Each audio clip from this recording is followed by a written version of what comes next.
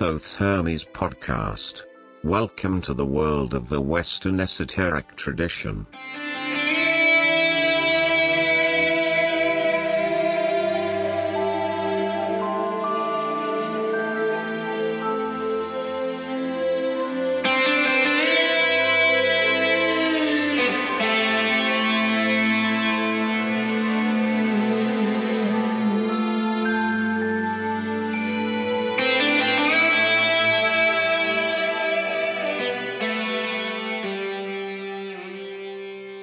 Hello, friends and listeners. Welcome to a new episode of the Thoth Hermes podcast. My name is Rudolf. I am the creator and your host of this podcast, and I'm speaking to you from the outskirts of Austria's lovely capital, Vienna. This is our season 4 you're listening to, and today we are presenting episode 14 of that season 4. And today, when I say today, I mean Sunday, April 5 in 2020. Our guest on today's show with a lengthy interview will be Christopher McIntosh. And the title of this show is Rosicrucians and Pagans.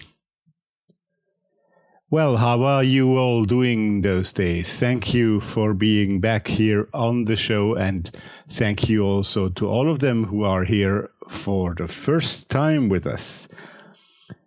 Weird times we're living in. Last time already I spoke a little bit about that, and even though I don't like too much to talk about actual things happening while we're doing this podcast, I don't think we can completely ignore what's going on out there with our present time with the coronavirus and everything. Many of you listeners, I'm sure, are confined to their home. I hope that most of you are also healthy and in good spirits in spite of all that's going on. And to those who might be sick or have other troubles that they have to deal with because of that situation, I wish you all the best and best of luck and health for the near future. Well, one could say on one hand, of course, let's not talk too much about it because we hear about the coronavirus everywhere and at any time. And many of us might have already enough of it and come here also to maybe find a little bit, an hour of peace and talk about something else. And we'll do that in a minute. On the other hand, I think we cannot completely ignore what's going on. But our podcast can also be a possibility to break out for an hour and to speak and listen to other things for that time.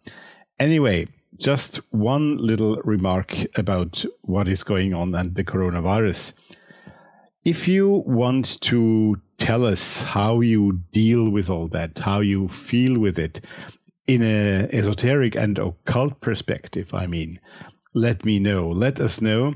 Let the audience know. I might plan for a special, maybe a special episode on that, or maybe just from time to time a little bit of feedback on it here on the presentation entry of the show. Especially, I would be interested in how your personal practice helps you or what you do, or maybe what's changed in your personal practice. Maybe even if your personal practice is also affected by the fact that maybe more people are home all the time and you don't find the calm. Just let us know how you're doing with that. If you have also good ideas that other listeners might want to hear about and might be helped by what you have to say, let me know, let us know. Share it with me. You can do that either on Twitter or on Facebook, of course, as always. But the best way might be to go on the website. There you find a contact form where you can send your messages to me. You can also send me an email, of course, from there to info@thothhermes.com. Our website is www.thothhermes.com. THOTHERMES.com. And if you want to speak to us, well, then you go on that website and you find a special button for a voicemail feedback. You got 1 minute there to speak. I think it's 1 minute limit, but you can speak for a minute and tell us what you think. A minute is longer than you think. So let me know how you're doing. Well, while we are talking about the website, yes, go to the website and you find all the episodes with all the show notes there. It's over 50 episodes already by now that you can listen. And you might have some time to catch up with a few episodes you haven't yet heard and which you have missed. So go there and enjoy. Of course, I also have to talk to you about becoming a patron. You know, we really need your support to do this show, and even in those difficult times, your support is very, very much needed, maybe especially in those difficult times. I also have to thank some of you because remember 2 weeks ago I told you that we had only 8 out of 2,500 weekly downloads, only 8 patrons so far. Well, the figure has now doubled. We are at 16 now. And there were also a couple of nice donations that some of you made. So please, if you haven't done yet, go to the website and click on that Patreon button. 16 out of 2,500 is quite low still. I'm grateful for all of you, but I would really be happy if there were a few more of you who decided to become a patron. And if you don't want to become a patron, but just do a one-off donation, that's also possible. You will find a donation button there. Thank you all very much who have already become patron or donated. And thanks to those who will do so in the next few days. I'm looking forward to have you as a patron. By the way, talking about patrons and Patreon, I will establish a few new goodies and new rules for patrons in the very near future, maybe this week or the week after. So stay tuned there and you'll get more benefits when you become a patron now and very soon. And of course, those who are already patron, they will also profit of that. Right, before we go to speak to Christopher McIntosh today, as always, we'll listen to some music. And again, today, there is 3 pieces of music by one single band, I must say, this time. Today, I got music again from somebody that sent me their music in order to play it on this show. And as with Christopher McIntosh, we are also a lot going to talk about paganism, etc. I thought that the music by The Hills and the Rivers, that's the name of the band, that would be a perfect fit for today. The Hills and the Rivers, that's a street folk family band from Pittsburgh, Pennsylvania, United States. And the 4 oldest siblings of the Hill family are the front of this really wonderful band. The conception of the band happened in 2013, so already 7 years back. They began recording some of Isaac Hill's, the oldest brother's, original work, and then they became a multi-generational musical family, raised by singing hymns around the table at family gatherings, and that's how that musicality and the love for music and also the talent, of course, came from. Right, and now we have already several recordings, several CDs. The new one has just come out quite a short time ago, sorry. And you can listen to them on Bandcamp or on Spotify. And of course, you should buy their music also. But for today, as I said, they have offered us 3 pieces to play. And the first, well, I think it's quite a good title for an esoteric podcast like mine. The first is called Jacob's Ladder. So let's go straight away into the music by The Hills and the Rivers and listen to Jacob's Ladder. Enjoy.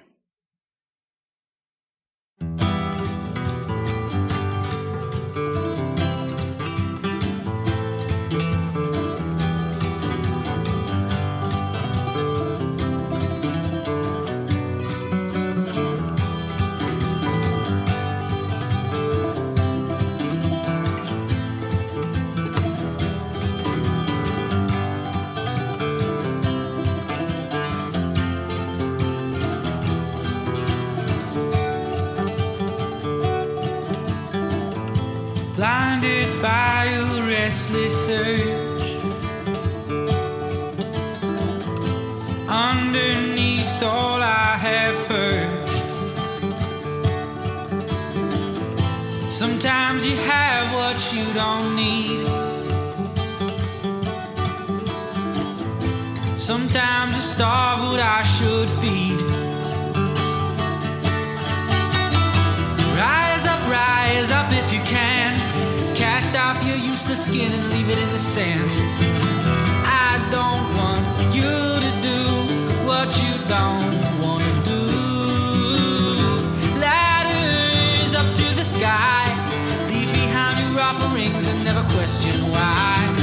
I would wait for you to sail into the blue.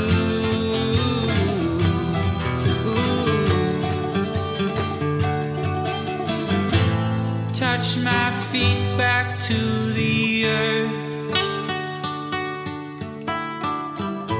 to see the sun for what it's worth. Sacred garden paradise, silhouettes in the sunlight.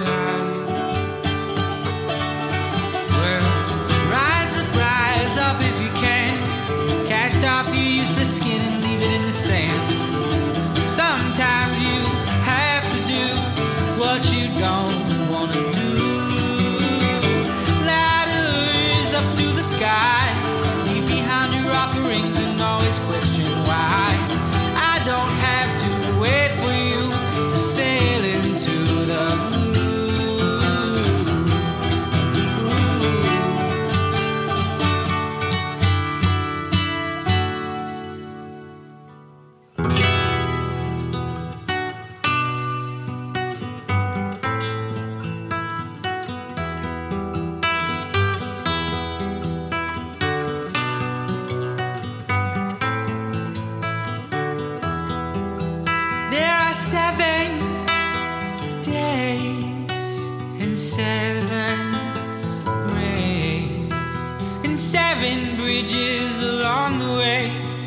On the 7 Bridges Road, there are 7 histories and 7 mysteries, and there are 7 myths to be along the way home. There are 7 wonders and 7 wanderers, and 7 thoughts ponder along the way home, along the way, along the way, along the way home.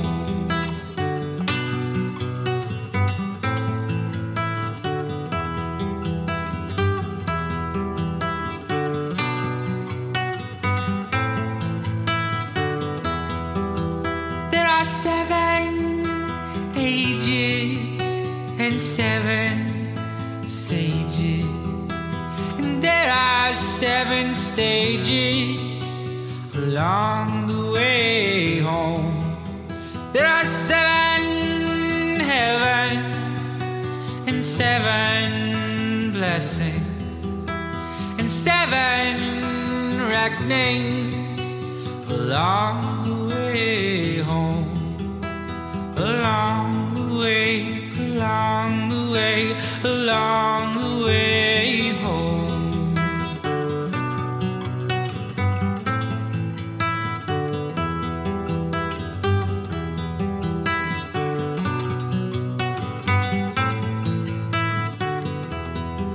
But there's no church, no steeple, no world, no people, no good or evil along the way home. There's no truth to see, no love to be, no you or me along the way home. Along the way, along the way, along the way.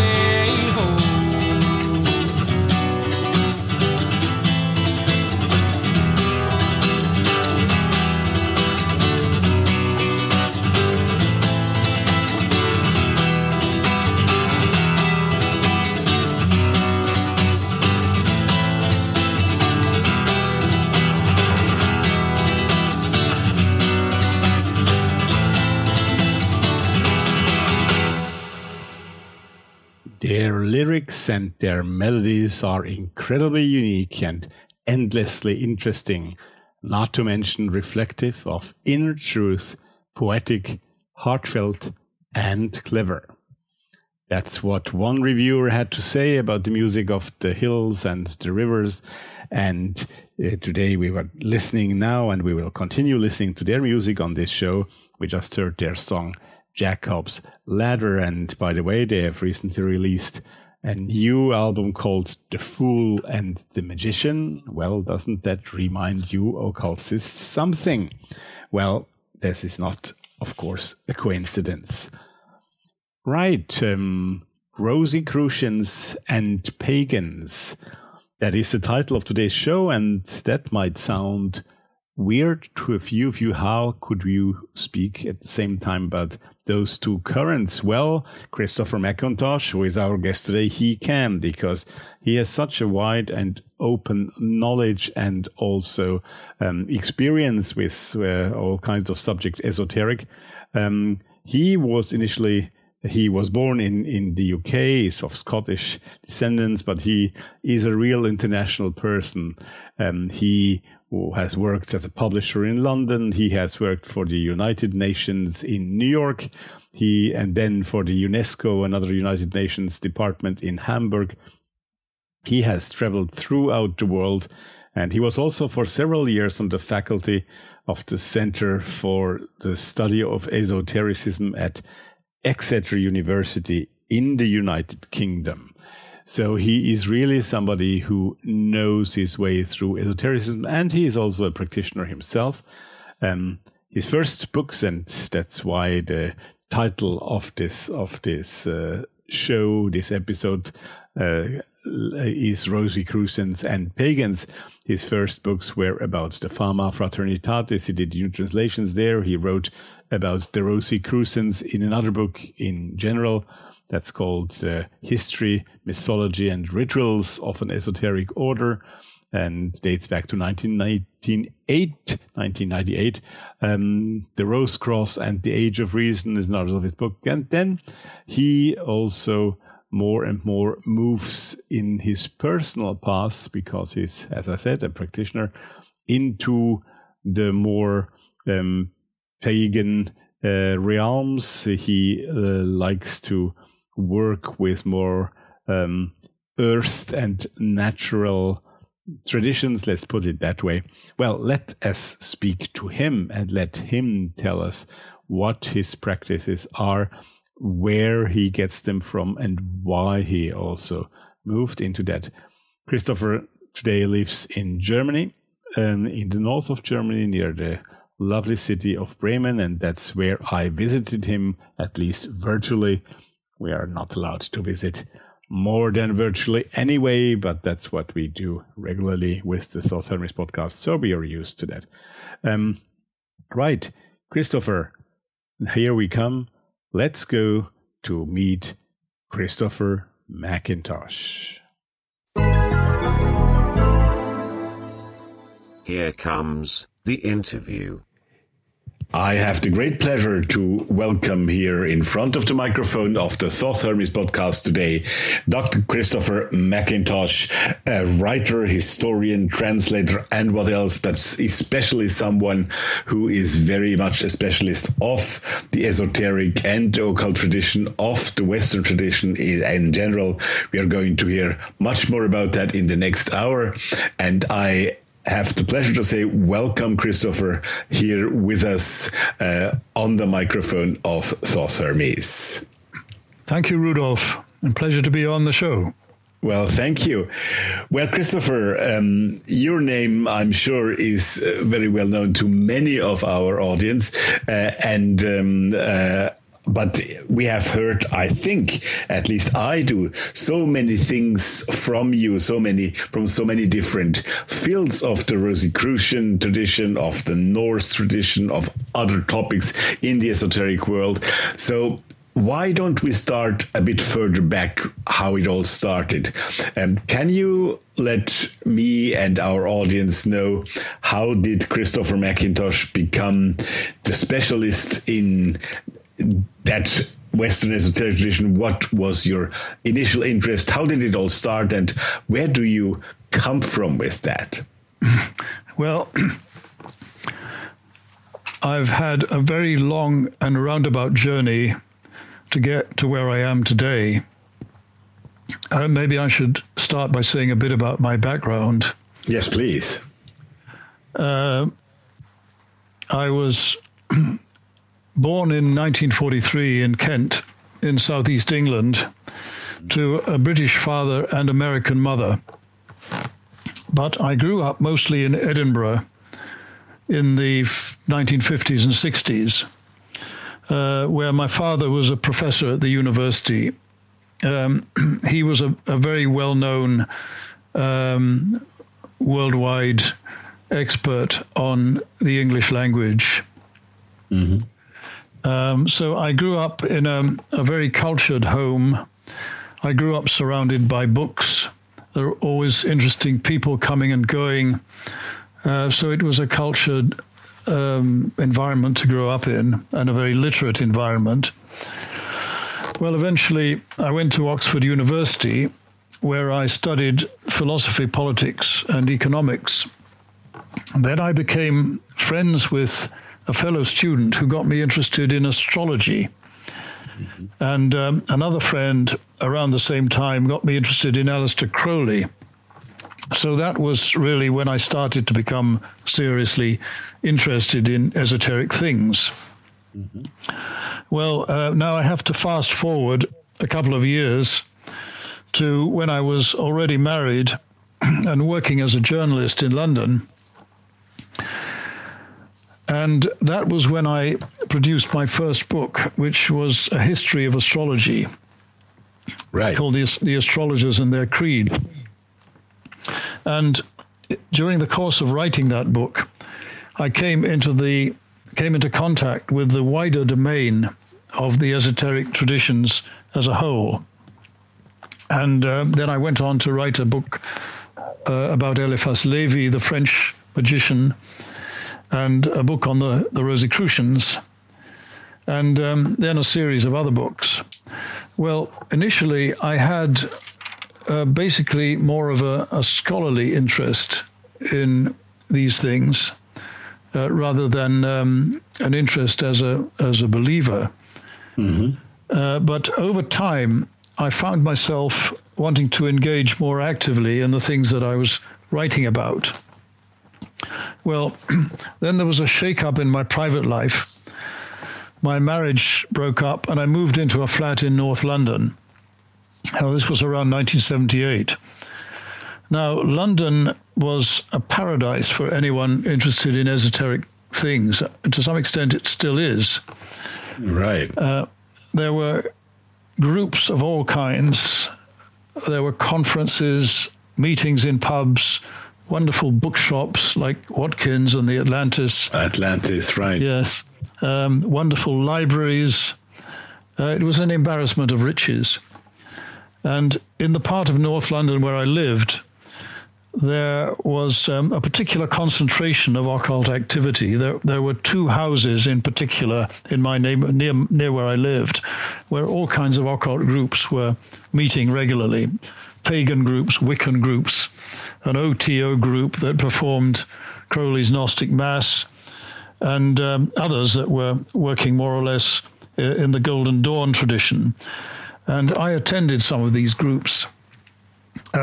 One person I got to know at that time was Freya Eastwin, who has since become known as an expert on the Nordic tradition and the runes. Absolutely. She's quite a personality, absolutely. Yeah. Yes, she is. Let's see. That was, I think my encounter with Freya was the beginning of my interest in the northern pagan tradition. And around the same time, I got to know Hilmar Örn Hilmarsson, who is now head of the pagan community in Iceland, the Asatru Fellowship. Mm-hmm. I got to know both of them around the same time, and I was interested in the Nordic tradition, although it was to be some years before I went more deeply into it on a personal level.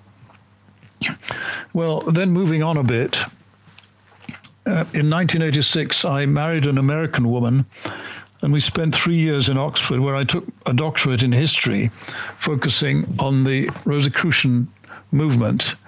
It was published as the Rose Cross and the Age of Reason. And my wife took a PhD at the Royal College of Art in London. Then we moved to New York with the intention of finding academic positions. But instead, I ended up working for the United Nations, doing publications work. Well, while there, I had a crucial experience. My then wife was Jewish, and we used to attend a synagogue close to our building, and we became friendly with the rabbi of the synagogue. Mm-hmm. And one evening he was giving a lecture, and he was talking about the difference between monotheism and polytheism. And he said, you know what the difference is? He said, in monotheism, everything goes in a straight line towards the second coming, the last judgment, the earthly paradise, whatever. Whereas in polytheism, in the pagan religions, everything goes in a great circle. And in that moment, I had a flash of realization that I'm a man of the circle and not the straight line. Right. So that was one key moment of revelation for me. And also looking back across the Atlantic from the vantage point of New York, looking back at Europe, I realized that I'm basically a North European, and the gods of Northern Europe are my gods. So that was another realization. Sometimes one has to step back a bit from where one belongs to realize that it is where one belongs. To have a look from distance, right? Yes, yeah, absolutely. Well, then I was in New York for 4 years, and then my second marriage came unstuck, and I moved back to London. And very soon after that, I found a job in Hamburg with UNESCO, the UNESCO Institute for Education, as it then was. Mm-hmm.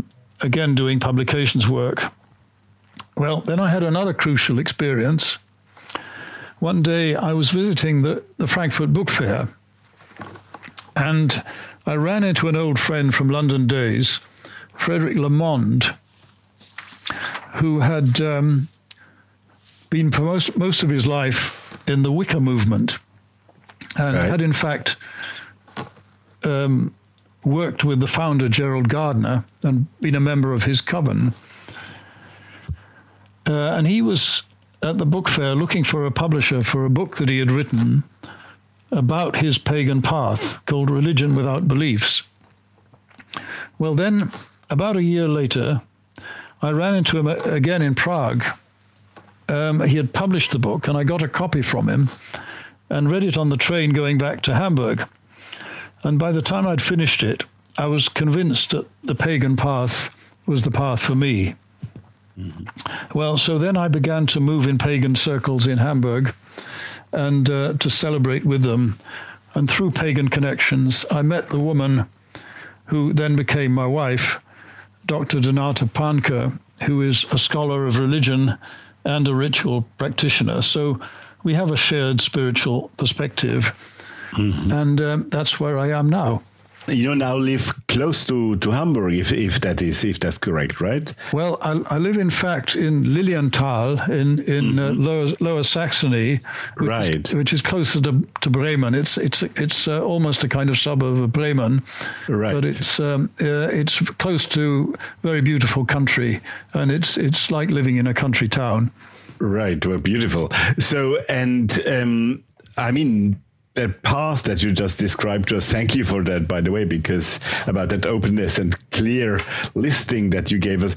But it's a very exciting path, and it's, I would say, rather different from the standard traditional esoteric path when people tell you that at age 5 they've had their first experience and in lucid dreaming or whatever. I'm just making that up, but often you hear that kind of story, and they take it from there. You correct me if I am wrong, but you rather started first with the theory and with writing and with discovering theory, and yes, by that you became a practitioner. Did I get you right? Yes, I was obviously fascinated by these things. Otherwise, I wouldn't have started studying them. Yes. Mm-hmm. I felt that the Western esoteric tradition was an important element in Western culture, and at that time, almost nobody in the academic world was writing about it. Mm-hmm. And so I felt that I had a contribution to make by writing serious books on these traditions. But then, as I said, the more I went into them, the more I felt that I wanted to become actively engaged in some way. Right. And for a time, as I said, I was involved in a group in North London practicing a kind of ritual work in the Golden Dawn tradition, more or less. Mm-hmm. But in the long run, I came to feel that I wanted something. How shall I put it? Various things became more important to me over time, and one was the importance of roots. Right. As I said, I came to realize that I'm a North European, and I wanted to celebrate my roots as a North European. I wanted to. Yes, I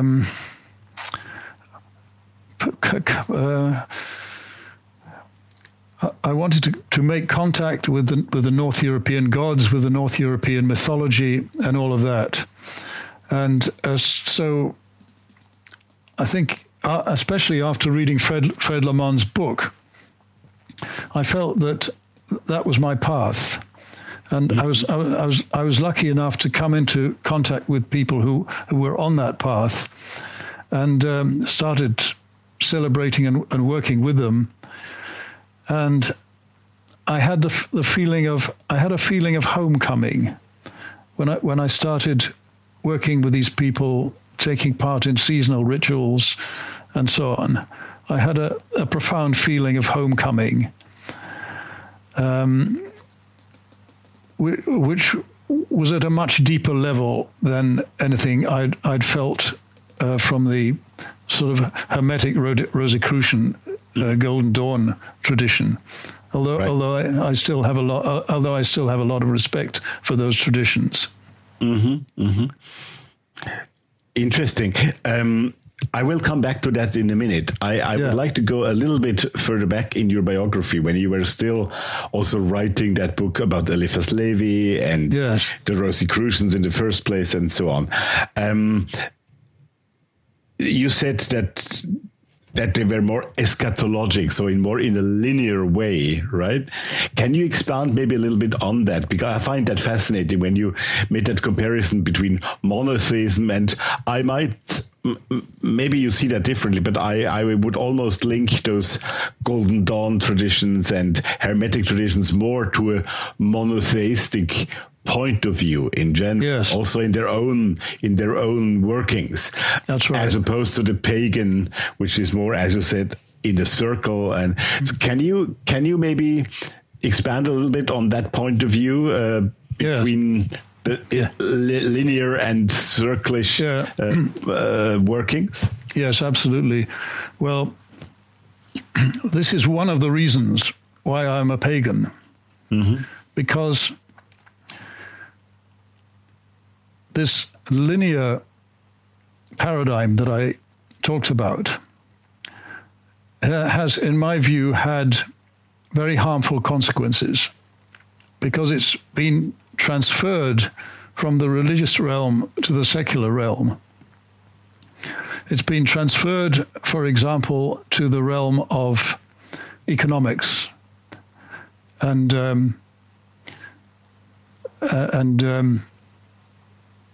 industrial policy, so that everything has to grow. The economy has to grow all the time.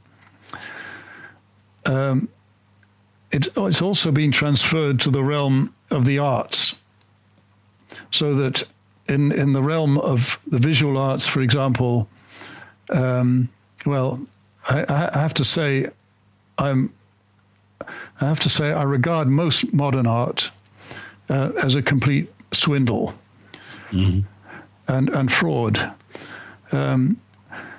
What's happened in the visual arts is that this linear paradigm has led to the view that everything has to be forward-looking and provocative, and you're not allowed to refer back to tradition, to inherited standards of beauty or anything like that. And the same has happened in the realm of architecture. This is another of my bugbears, that architecture has to, again, it has to be forward-looking. Buildings have to be modern and iconic, and you're not allowed to refer back to traditional forms.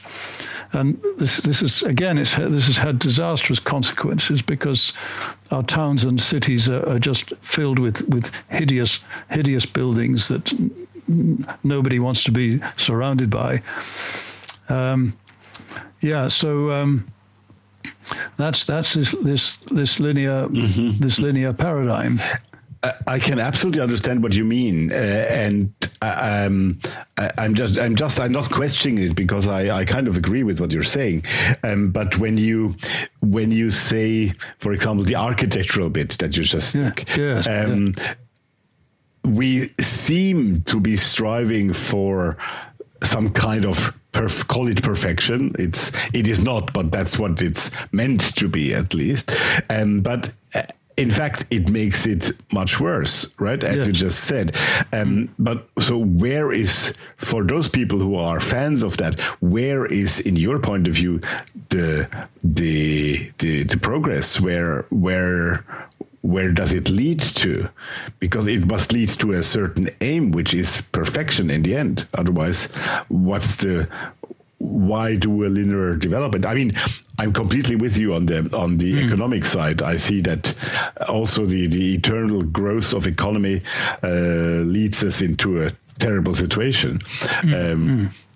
But not your theory, but the theory of that progress, eternal progress, isn't it leading into some cul-de-sac at some point? Well, yes, eventually it will.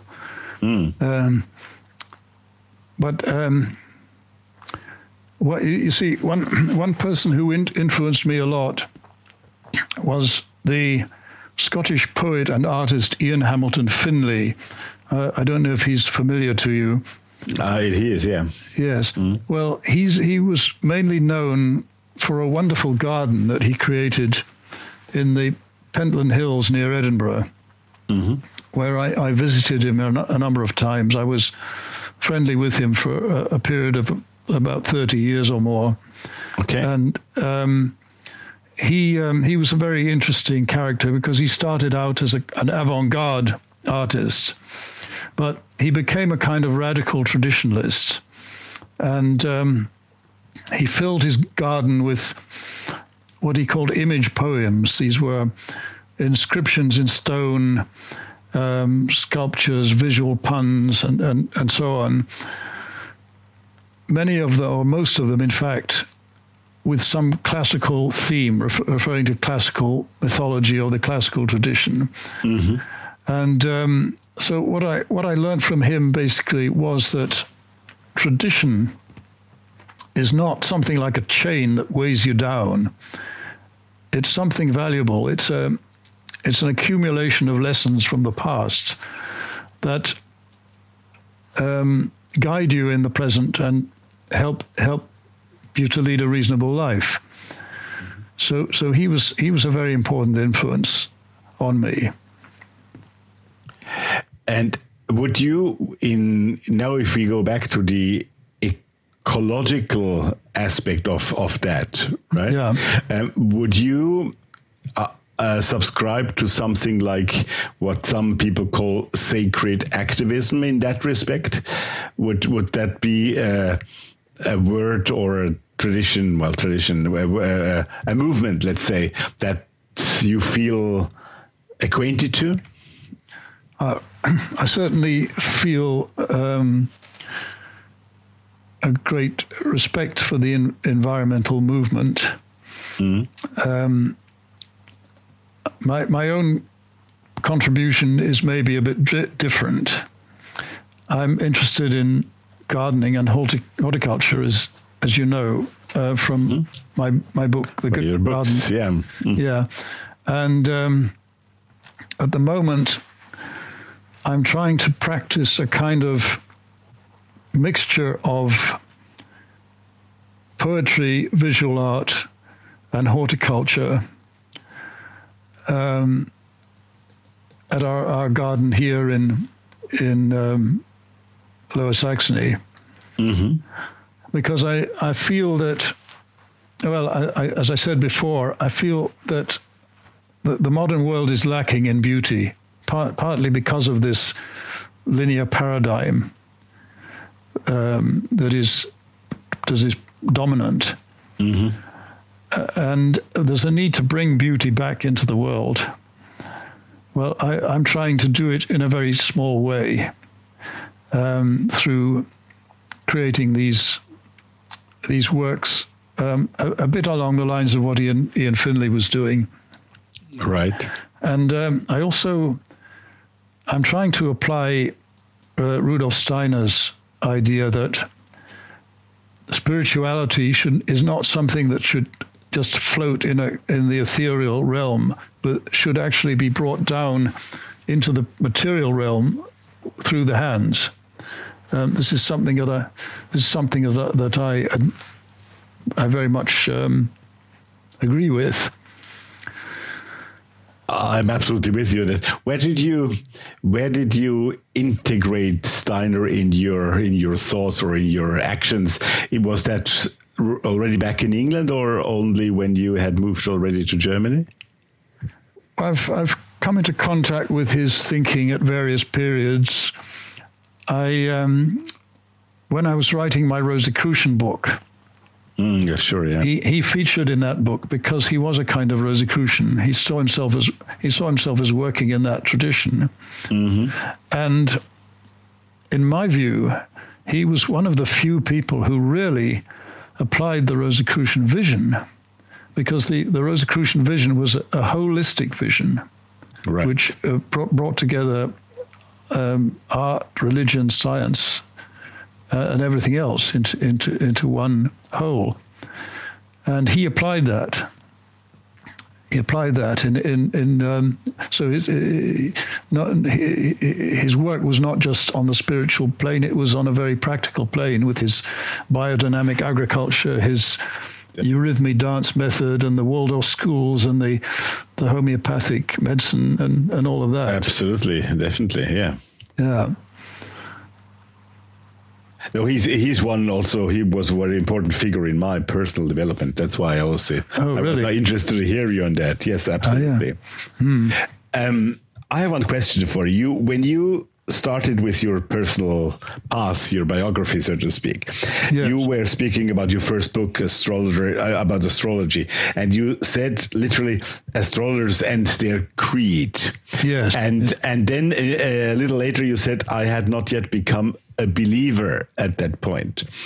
And later you speaking about the book by Fred Lemont, which is called about paganism, which is called Religion Without Beliefs. So I was puzzled by your choice of words in the beginning, creed, belief, and then that's changed was that on purpose? Did it happen? But if it happened, it didn't happen without a reason, probably. So how would you explain that? Well, when people ask me about paganism and say things like, well, how can you believe in all that stuff about the gods? Do you really believe that Odin exists and Freya and all of that? Mm-hmm. And what I always say is that paganism is not a religion of belief. It's a religion of experience. That you don't need to believe in the gods because they're there. They're all around us. The gods are the great forces in ourselves and in the world, in the universe. And you take the force of Eros, which in the Nordic tradition is Freya. Well, mm-hmm. She's all around us. You don't need to believe in her. You experience her the whole time. So that is the sense of Fred Le Mon's title, Religion Without Beliefs, I think. Right. Mm-hmm. So I was using the word believer a little bit loosely earlier on. Okay, got you. But if those gods are, forces, then probably the Greek gods are forces as well, but they are forces as they were seen by the people of Greece at their time, maybe still today, but at the time, at least at the classical time. And the Nordic gods are the same archetypal forces, but as they are seen and maybe also given order by the people of the North. Would you agree on that?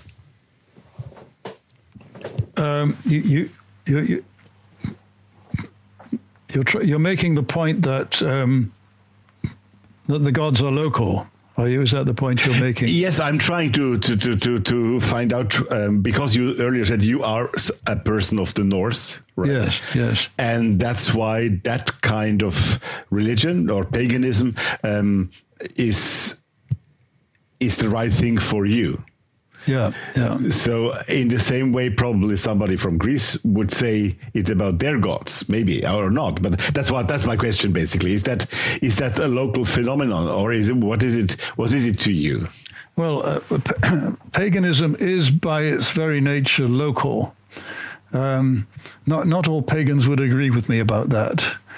Some would claim that there is a kind of universal paganism, but for me, it's something essentially local, partly because it's bound up with nature.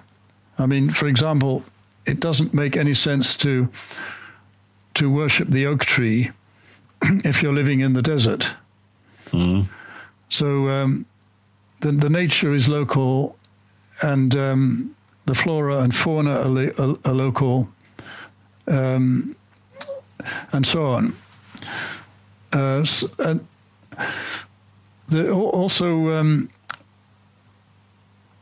Over time,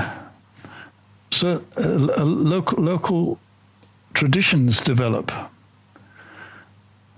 Local, the language that you grow up with, the local mythology, the local folk songs, folk dances, all of this is rooted in a particular place.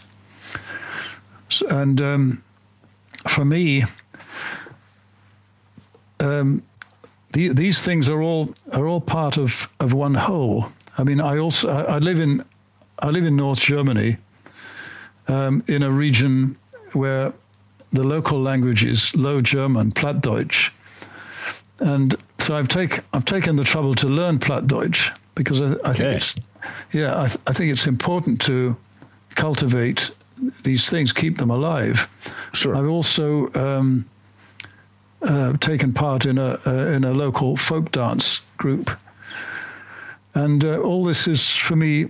It's all this and celebrating the pagan gods and the seasonal festival. It's all part of the same thing. Okay, and here we are as usual back for a little musical break in the middle of our interview, which will continue in a few moments after we will have listened again to The Hills and the Rivers, that family band from Pittsburgh, Pennsylvania.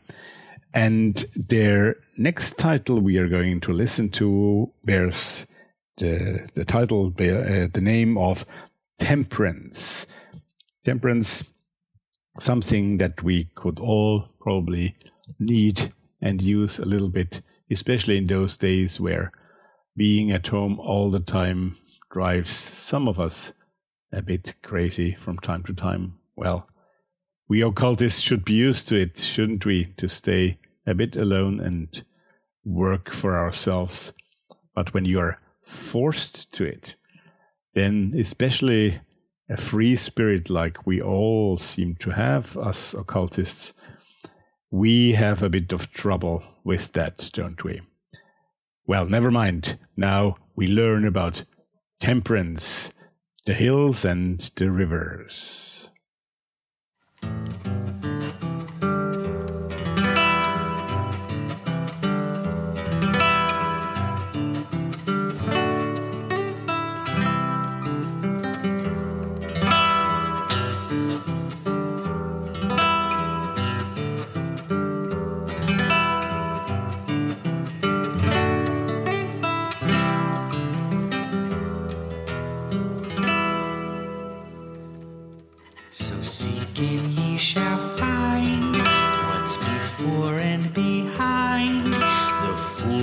Of your mind and all you think you know, it's not what it has seemed. And between you and me, there's nothing so discreet as a flame and a shadow.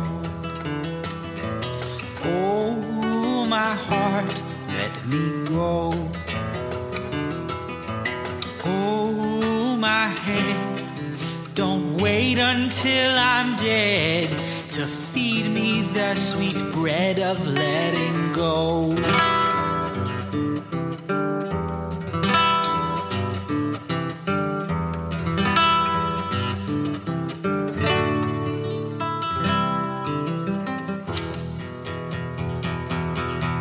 Push or pull, empty or full,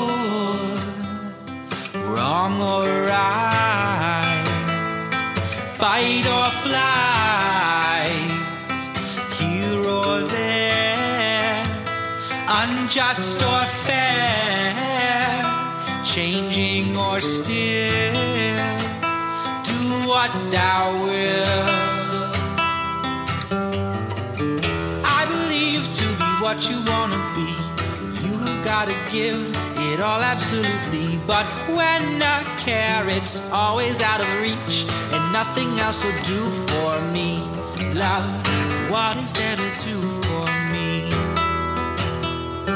Push or pull, empty or full, wrong or right, fight or flight, here or there, unjust or fair, false or true, it's up to you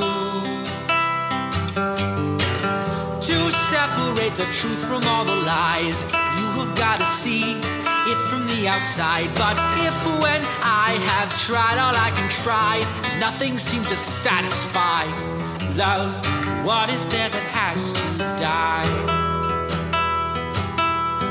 I believe that to really succeed at getting what you want, you've gotta let it be. 'Cause if your life is a gift to be received, there's nothing else to do but be. Love, nothing else to do but be. Will of fate, gateless gate, slow or fast, pathless path, long or short, effortless effort, lost or won, thy will be done.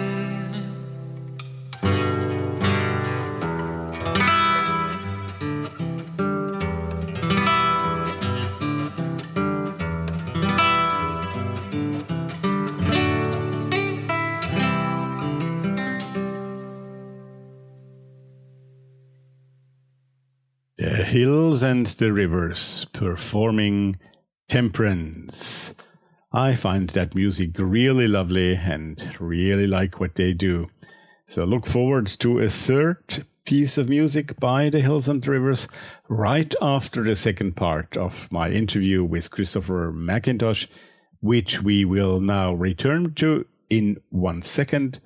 We especially gonna talk about more aspects of paganism now, especially about the northern traditions, which recently were the subject of a new book that Christopher released about 6 or 8 months ago. And he has a lot to say about that, of course, as well. And that's what we're going to hear about now. Okay, so now it's up to Christopher to talk to us again. And after that, the third song of the Hills and the Rivers that we are gonna hear is called Nothing Doing. Nothing Doing. Right, but first we do something. We meet Christopher McIntosh again. You cannot worship the oak tree if you live in the desert with you, but the force that might be represented by the oak tree in northern paganism still is a vital force that exists in the desert, maybe, but in a different expression, right? Yes, you could say that. Yeah. And so are there archetypal god figures, godheads for you, which become different shapes and names, but basically are the same, or is the difference more than that? Well, I think there are universal archetypes. Definitely. There are probably universal archetypes and local archetypes. I think one example of a universal archetype would be the trickster figure who appears in most mythologies. Yes. In the Nordic tradition, it's Loki. Loki, yes. Mm-hmm. In the Egyptian tradition, it would be Set. Right. And there are equivalents in other traditions of this trickster figure. So that would be a universal archetype. Right. And I find that wherever I go in the world, I find a commonality with other pagans. Mm-hmm. Because for one thing, we don't need to convert each other. We can respect each other's traditions, and so I have a great feeling of respect for the North American Native American shaman, the voodoo practitioner, the African Sangoma. I've got a great respect for all of these people, yeah. And as I say, I feel something in common with them. Oh, sure. Could you give a definition, your definition? There is probably no such a thing as a universal definition of that word, but could you give a personal definition of pagan or paganism? How would you define it? Well, first of all, it's polytheistic. This is to me one of its essential characteristics. Sure. Again, some of my pagan friends might disagree, but to me, it's really. I have never come across a pagan or paganism that would not be polytheistic. I'm absolutely with you on that. Yes. Well, I mean, it's polytheistic, and this is something very interesting. I think this is one of the reasons why paganism is a growing religion. it's there is a great deal of interest in paganism among psychologists and philosophers, and there's some very interesting things being written. I mean, for example, the American psychologist James Hillman, the late James Hillman, was a sort of pagan. He's written a very interesting book called Re-Envisioning Psychology, in which he has an apology for paganism. And his argument is that human beings are complex. The human mind is complex and many faceted. Each human being is, in fact, many people under one roof. So a worldview or a religion that has many gods is much more suited to understanding the human psyche than a monotheistic religion. And he quotes came across a lecture recently by Hillman in which he quotes a remark by Joseph Campbell, who said, "The gods are not dead. The gods are alive and standing on the corner of Broadway and 42nd Street, waiting for the lights to change." Well, that's an interesting point of view, yeah. Yes, well, actually, I think that they're no longer waiting. I think they've already crossed over. Okay. Yeah. Okay. Yeah, that's interesting. But, it's also ritual, for example, a Masonic ritual or other rituals where there are several officers or actors of that ritual. Yes. Often is also described exactly like you were just saying, that those different officers represent each one facet of the human being who is the initiate. And therefore the initiate will recognize him or herself in that ritual, because it's like a split up in those different parts. Yeah. So that's very much in correspondence with what you were saying. Yes. I'm sure you have read the books partly of the books by Jan Assmann. I must confess I haven't, no. Okay, you should read the one where he talks about monotheism, about the Mosaic religion, because what he says there is that, in fact, it was monotheism who created religious war, because polytheism or paganism would never be able to have that problem, because you were just saying you always understand yourself very nicely with other pagans, even if they're in other parts of the world. You have the same basic creed. And he makes exactly that statement. And he said when the Egyptians occupied the Babylonian Empire, they would just assimilate their gods and integrate them into their pantheon. So yes, absolutely, yes, that's right. So I think you would agree with that book, I'm sure. Yes. Well, it's interesting. You mentioned ritual. Well, a ritual is also something important for me, because for me the reason why ritual is effective is because the deeper levels of the human soul are more closely connected to the body than they are to the conscious mind, which is why when you have a shock or a surprise, your body reacts before your mind does. Sure. So one of the ways to reach those deeper levels is through ritual, gesture, sound, and movement, and so on. All sensual experiences, so to speak. Yes. Right. Very, very, very true. Very true. Let's go back to the UK, where you originate from, so to speak. Yeah.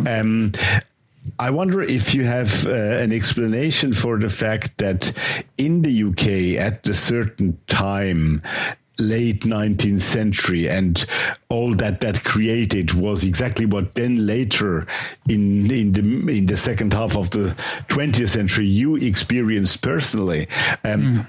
All came together suddenly and all grew out of the United Kingdom at that point, be it Madame Blavatsky, who created, of course, she was in India, but she originated somehow from there, and her group originated from there.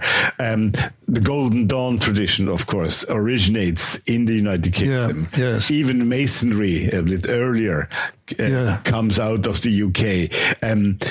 Today, when I do this podcast, of course, I am here in Austria, and I always try to underline that this alchemical and Rosicrucian tradition, they came out of my part of the world party, but also they are now basically rooted in the Anglo-Saxon world.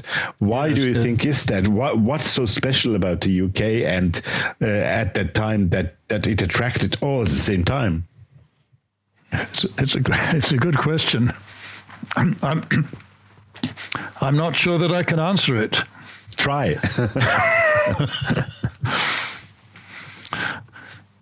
Well, I think it's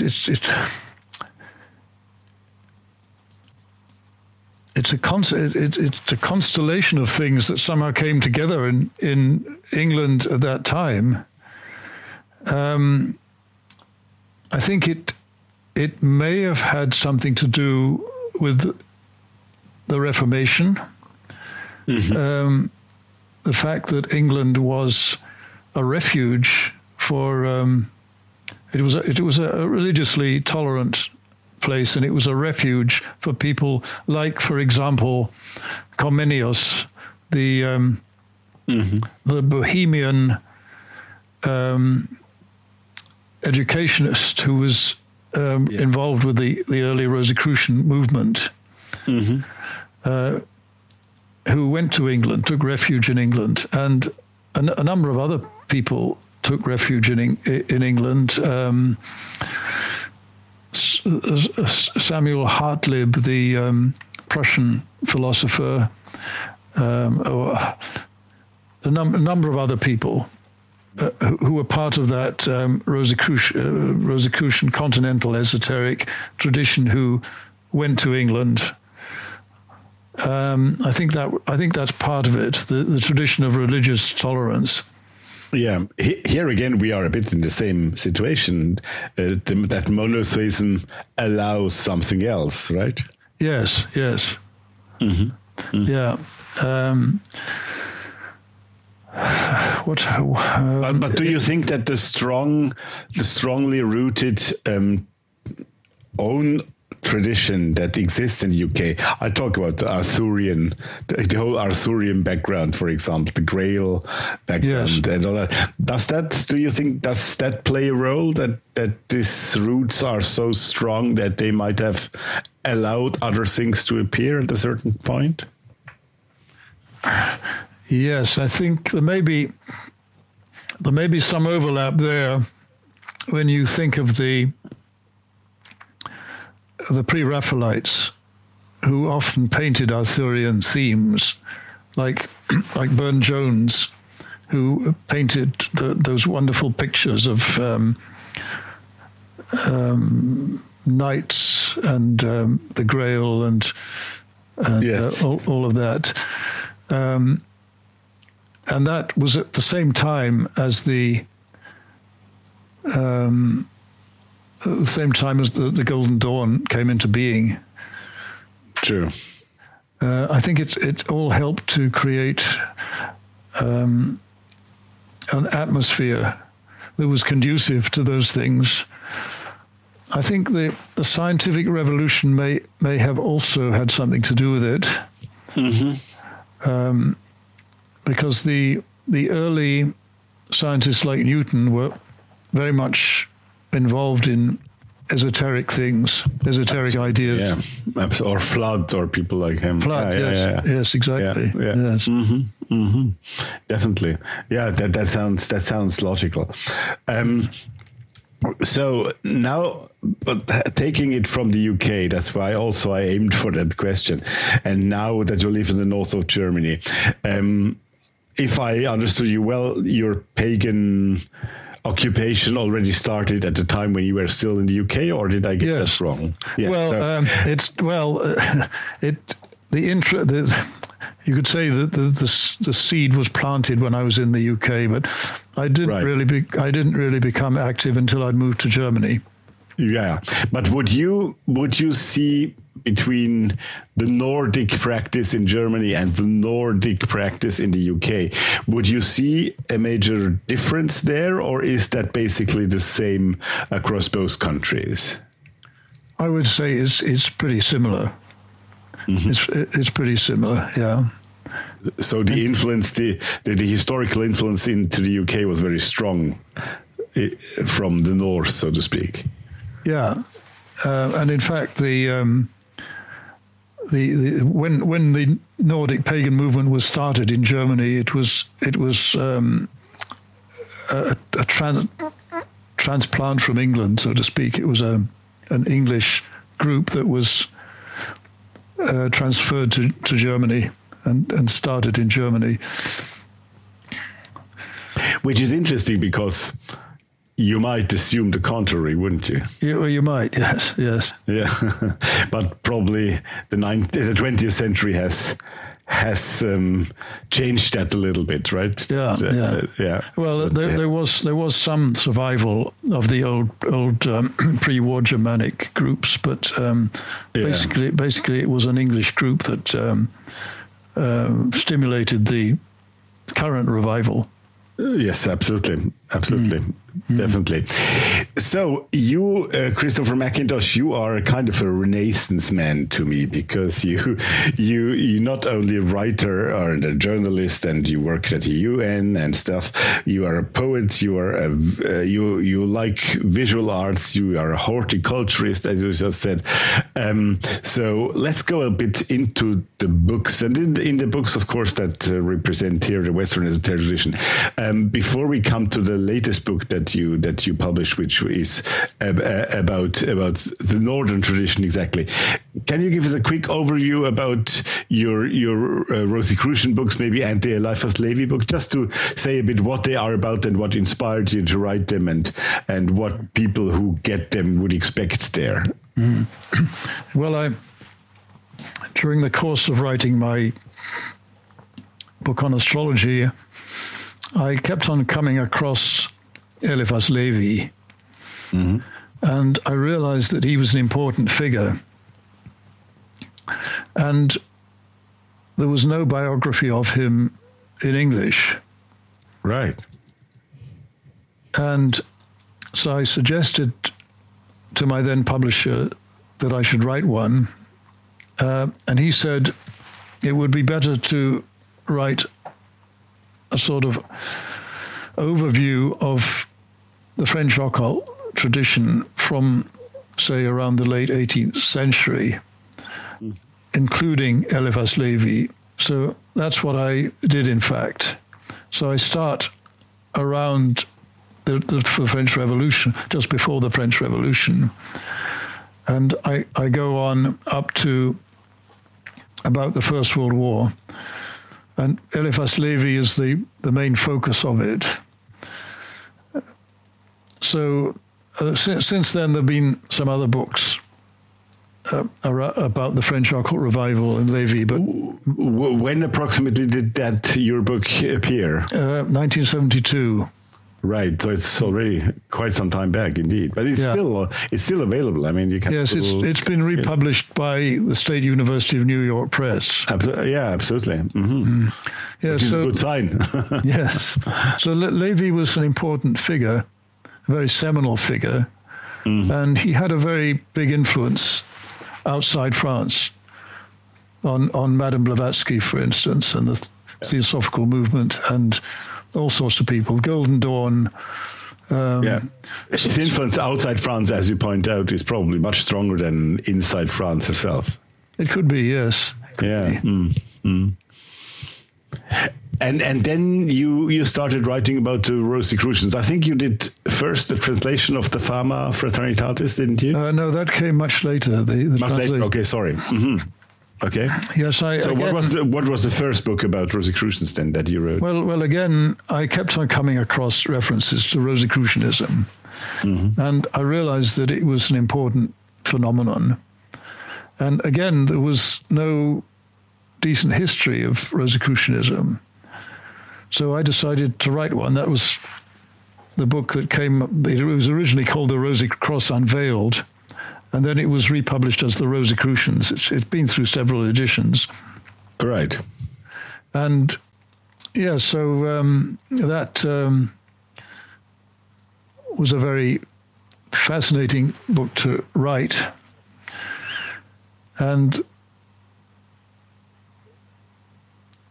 the Rosicrucian movement is obviously a very, very important phenomenon that's had all kinds of repercussions.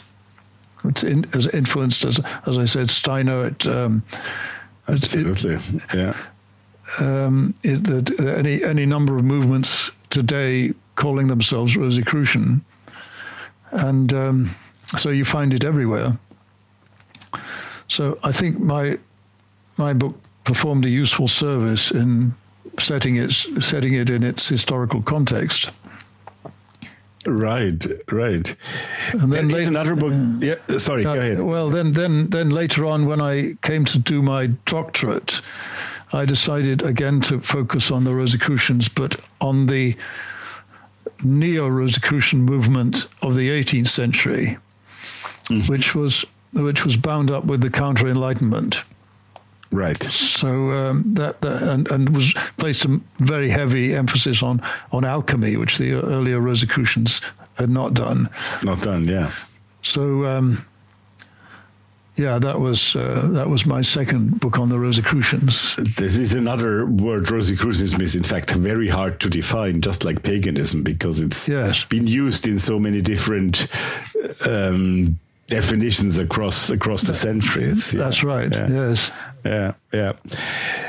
Right, and then I want to point out another book. Maybe you didn't even mention it, but I have it, and I find it a very, very fun book, The Devil's Bookshelf. Oh yes. Yeah. Can you just say a few words about that? I think it's really nice. Yeah. Well, that was a suggestion of my then publisher.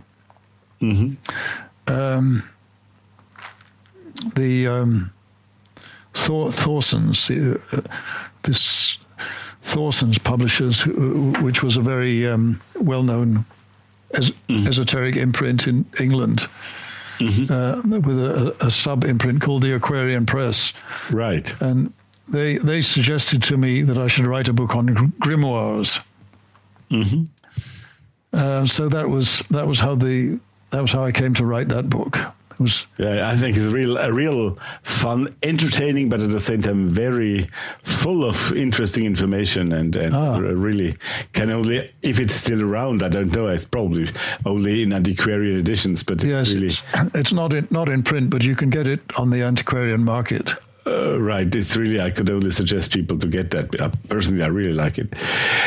All right, and then, well, the latest book that you published is Beyond the North Wind, right? And has the subtitle "The Fall and Rise of the Mystic North." So maybe you can say a few things about that one. Yes, well, you see, when I was going to school back in the 1950s and 60s. The version of history we were taught was that civilization essentially spread from the south to the north. So we were told that it all started around the region that is now Iraq,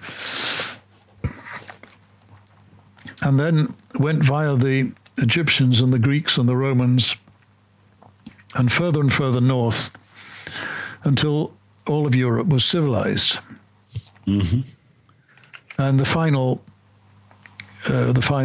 crucial step was the conversion to Christianity. And since then, we've never looked back, sort of thing.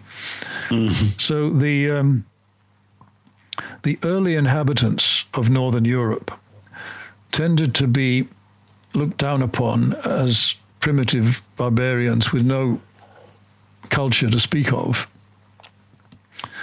I remember at school, the only thing that I remember being told about the ancient Britons was that they dyed their skins blue with a substance called woad. So I used to imagine these mysterious blue-skinned figures moving through the misty forests of Britain, ancient Britain, and occasionally grunting to each other in some primitive language. Mm-hmm, mm-hmm. Well, we now know that this picture is completely false. When you look at something like Stonehenge, the technology required to build that, and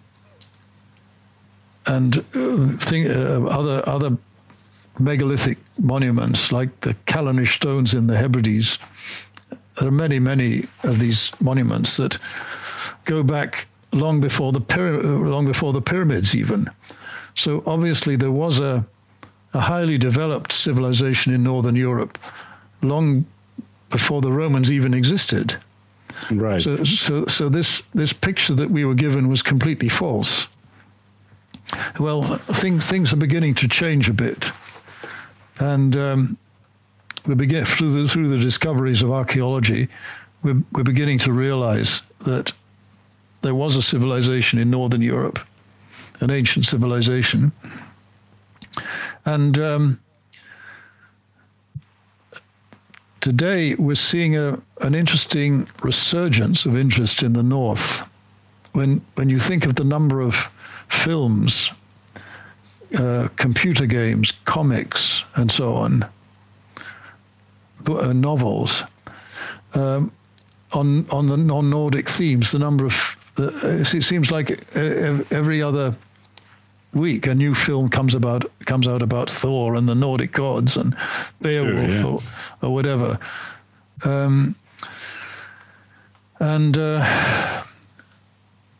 so I felt that the time was ripe to look at this theme of the North and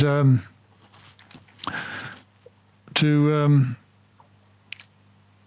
examine where it comes from and the various repercussions that it's had. My book, the book is really, you could say it's about the idea of the North.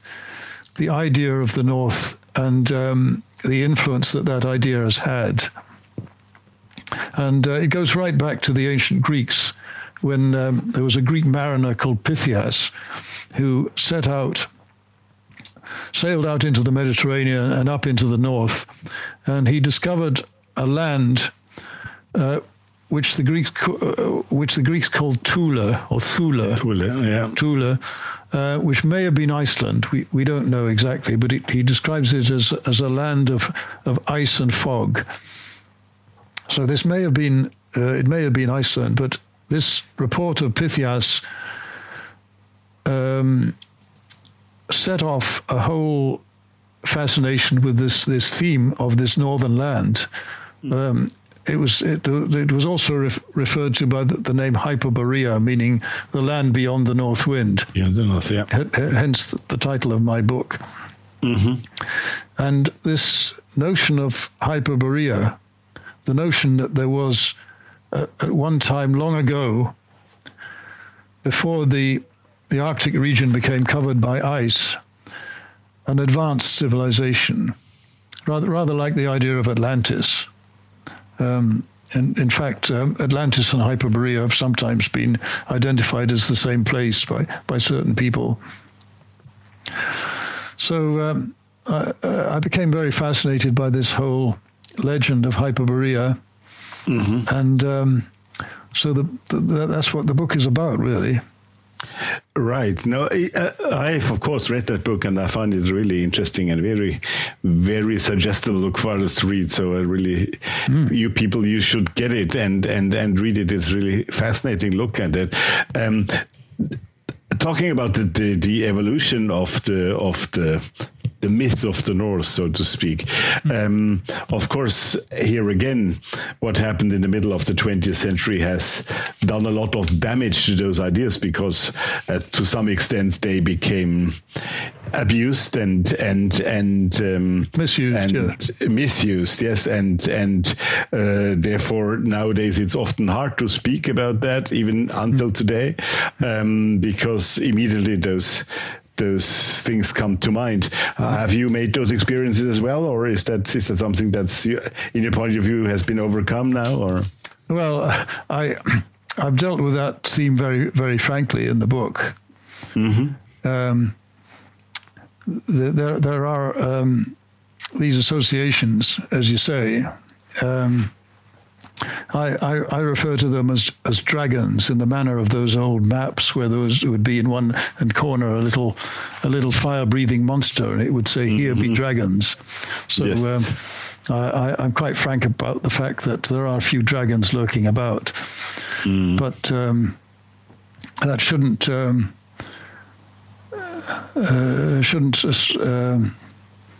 jaundice our image or our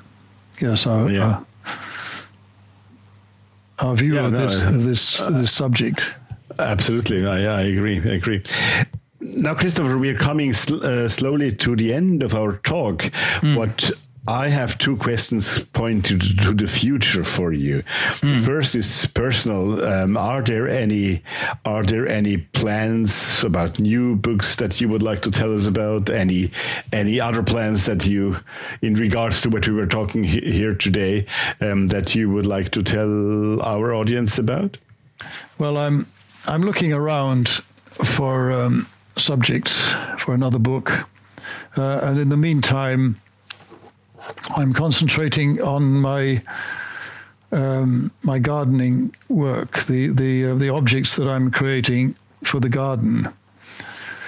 But I will return to writing books. I would like to write some more fiction. My fiction is important to me. You're absolutely right. We didn't even mention that yet. Good that you speak about it. And because there's also, when I think about the Sorceress of Agartha, for example, they're really very mythical books as well, right? Yes, they are. They're all sort of about the interface between myth and reality, which is absolutely yeah. Okay, so we should look out for fictional books by you in the near future. Is that right? Well, I'm not sure how near a future, but fairly near, hopefully. Yeah. Okay, great. The other question regarding the future is more a broader question. We have been speaking about paganism, about how it came into your life, and a little bit about the history and the definition. But where do you see paganism stand today, and what do you think will be happening to it in the near and not so near future? What's the outlook on paganism from your experience and from your point of view? Well, it's a good question. I don't think it's ever going to be established as a mass religion. I think that's unlikely, because it has both advantages and disadvantages. The polytheistic aspect has both advantages and disadvantages, and the disadvantage is that it's impossible in paganism to create something like a confession, a statement like the what's it called in Catholicism? The the Confession of Faith, I think it's called. The Confession of Faith. It would be impossible to create something like that in paganism, because by its very nature, it's diverse. So I don't think it's ever going to take over as the religion of humankind.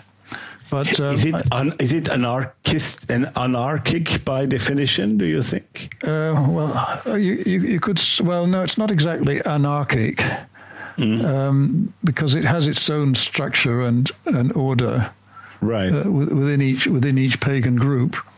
But I think what will happen is that there will be more and more people. There'll be more and more people practicing paganism. And I hope that this will lead to, I hope that it will, for example, have an impact on environmental policy. It could have an impact in psychology, for example. I mentioned James Hillman. It could have an impact. Culturally, it could have an impact in all sorts of ways. So I think it will be an influence. I think it'll be a growing influence in the world. Yeah, well, that's a good final sentence, I think, isn't it? Yeah. Christopher, thank you so much for your time today. This was very interesting and very refreshing talk for me. I'm sure that our audience also enjoyed your points of view, your thoughts, and thank you also for your personal stories that you gave to us. You're welcome. I wish you all the best for you, for your wife, for your garden, and well, for all the projects, including books, I hope, that will be in the pocket for us in the near future. Thank you for being with us today. Thank you for inviting me, Rudolf. With pleasure. Bye now. Goodbye.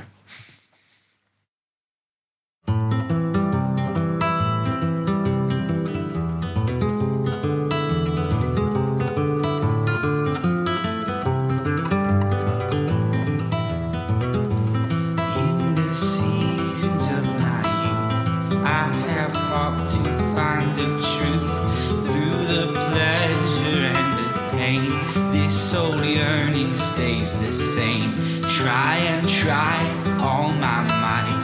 When I go to sleep at night, will I wake up at dawn, or will I see another morn?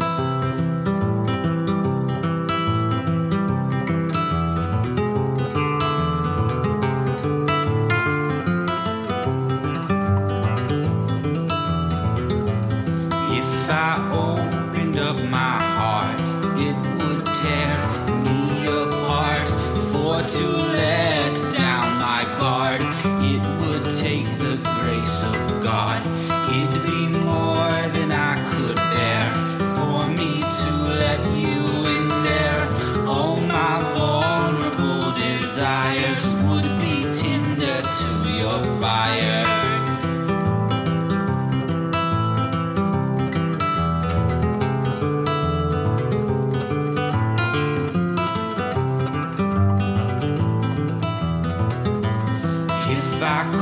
Speak the truth, it might be I cannot do really anything at all, even let the banner fall, or surrender by the skill of my own free-ish will. Nothing doing, nothing done, whether I have lost or won.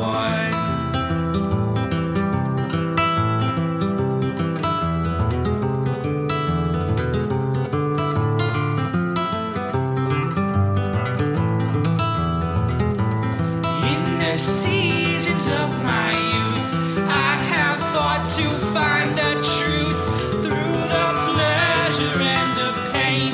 This soul yearning stays the same.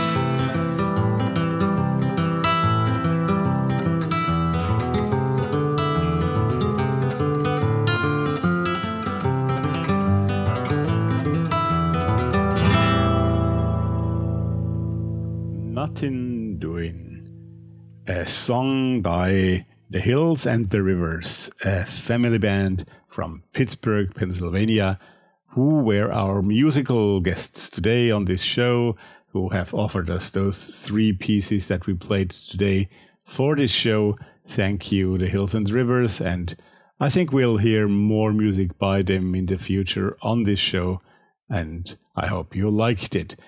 And, well, we came back also from our interview with Christopher McIntosh. Thank you also, Christopher, for your time and for your insight, for talking to us about your experience and your thoughts. It was great to meet you, and I hope all of you really enjoyed to be in his company for the last hour and a bit. Right. That was episode 14 of this season 4. Isn't time flying? It's amazing. Next week is already Easter Sunday, believe it or not.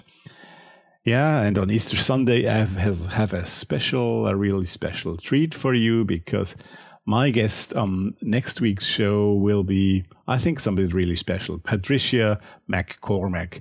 Patricia, she is Dr. Patricia McCormack, actually. She is professor of Continental Philosophy at the Anglia Ruskin University in Cambridge, UK. And she is also a practitioner of the occult arts. She is very outspoken about that, and sometimes some people in the academic world don't always like that. But she is a great personality, and I'm very much looking forward to presenting my interview with her to you next week. This, I think, will be a treat for all of us. She recently released a book called The A-Human Manifesto, with the subtitle Activism for the End of the Anthropocene. So it's in that context that she gives us her expert justification for the A-human, which should be an alternative to the post-human thought. Sounds exciting, sounds interesting, and I promise to you, it will be.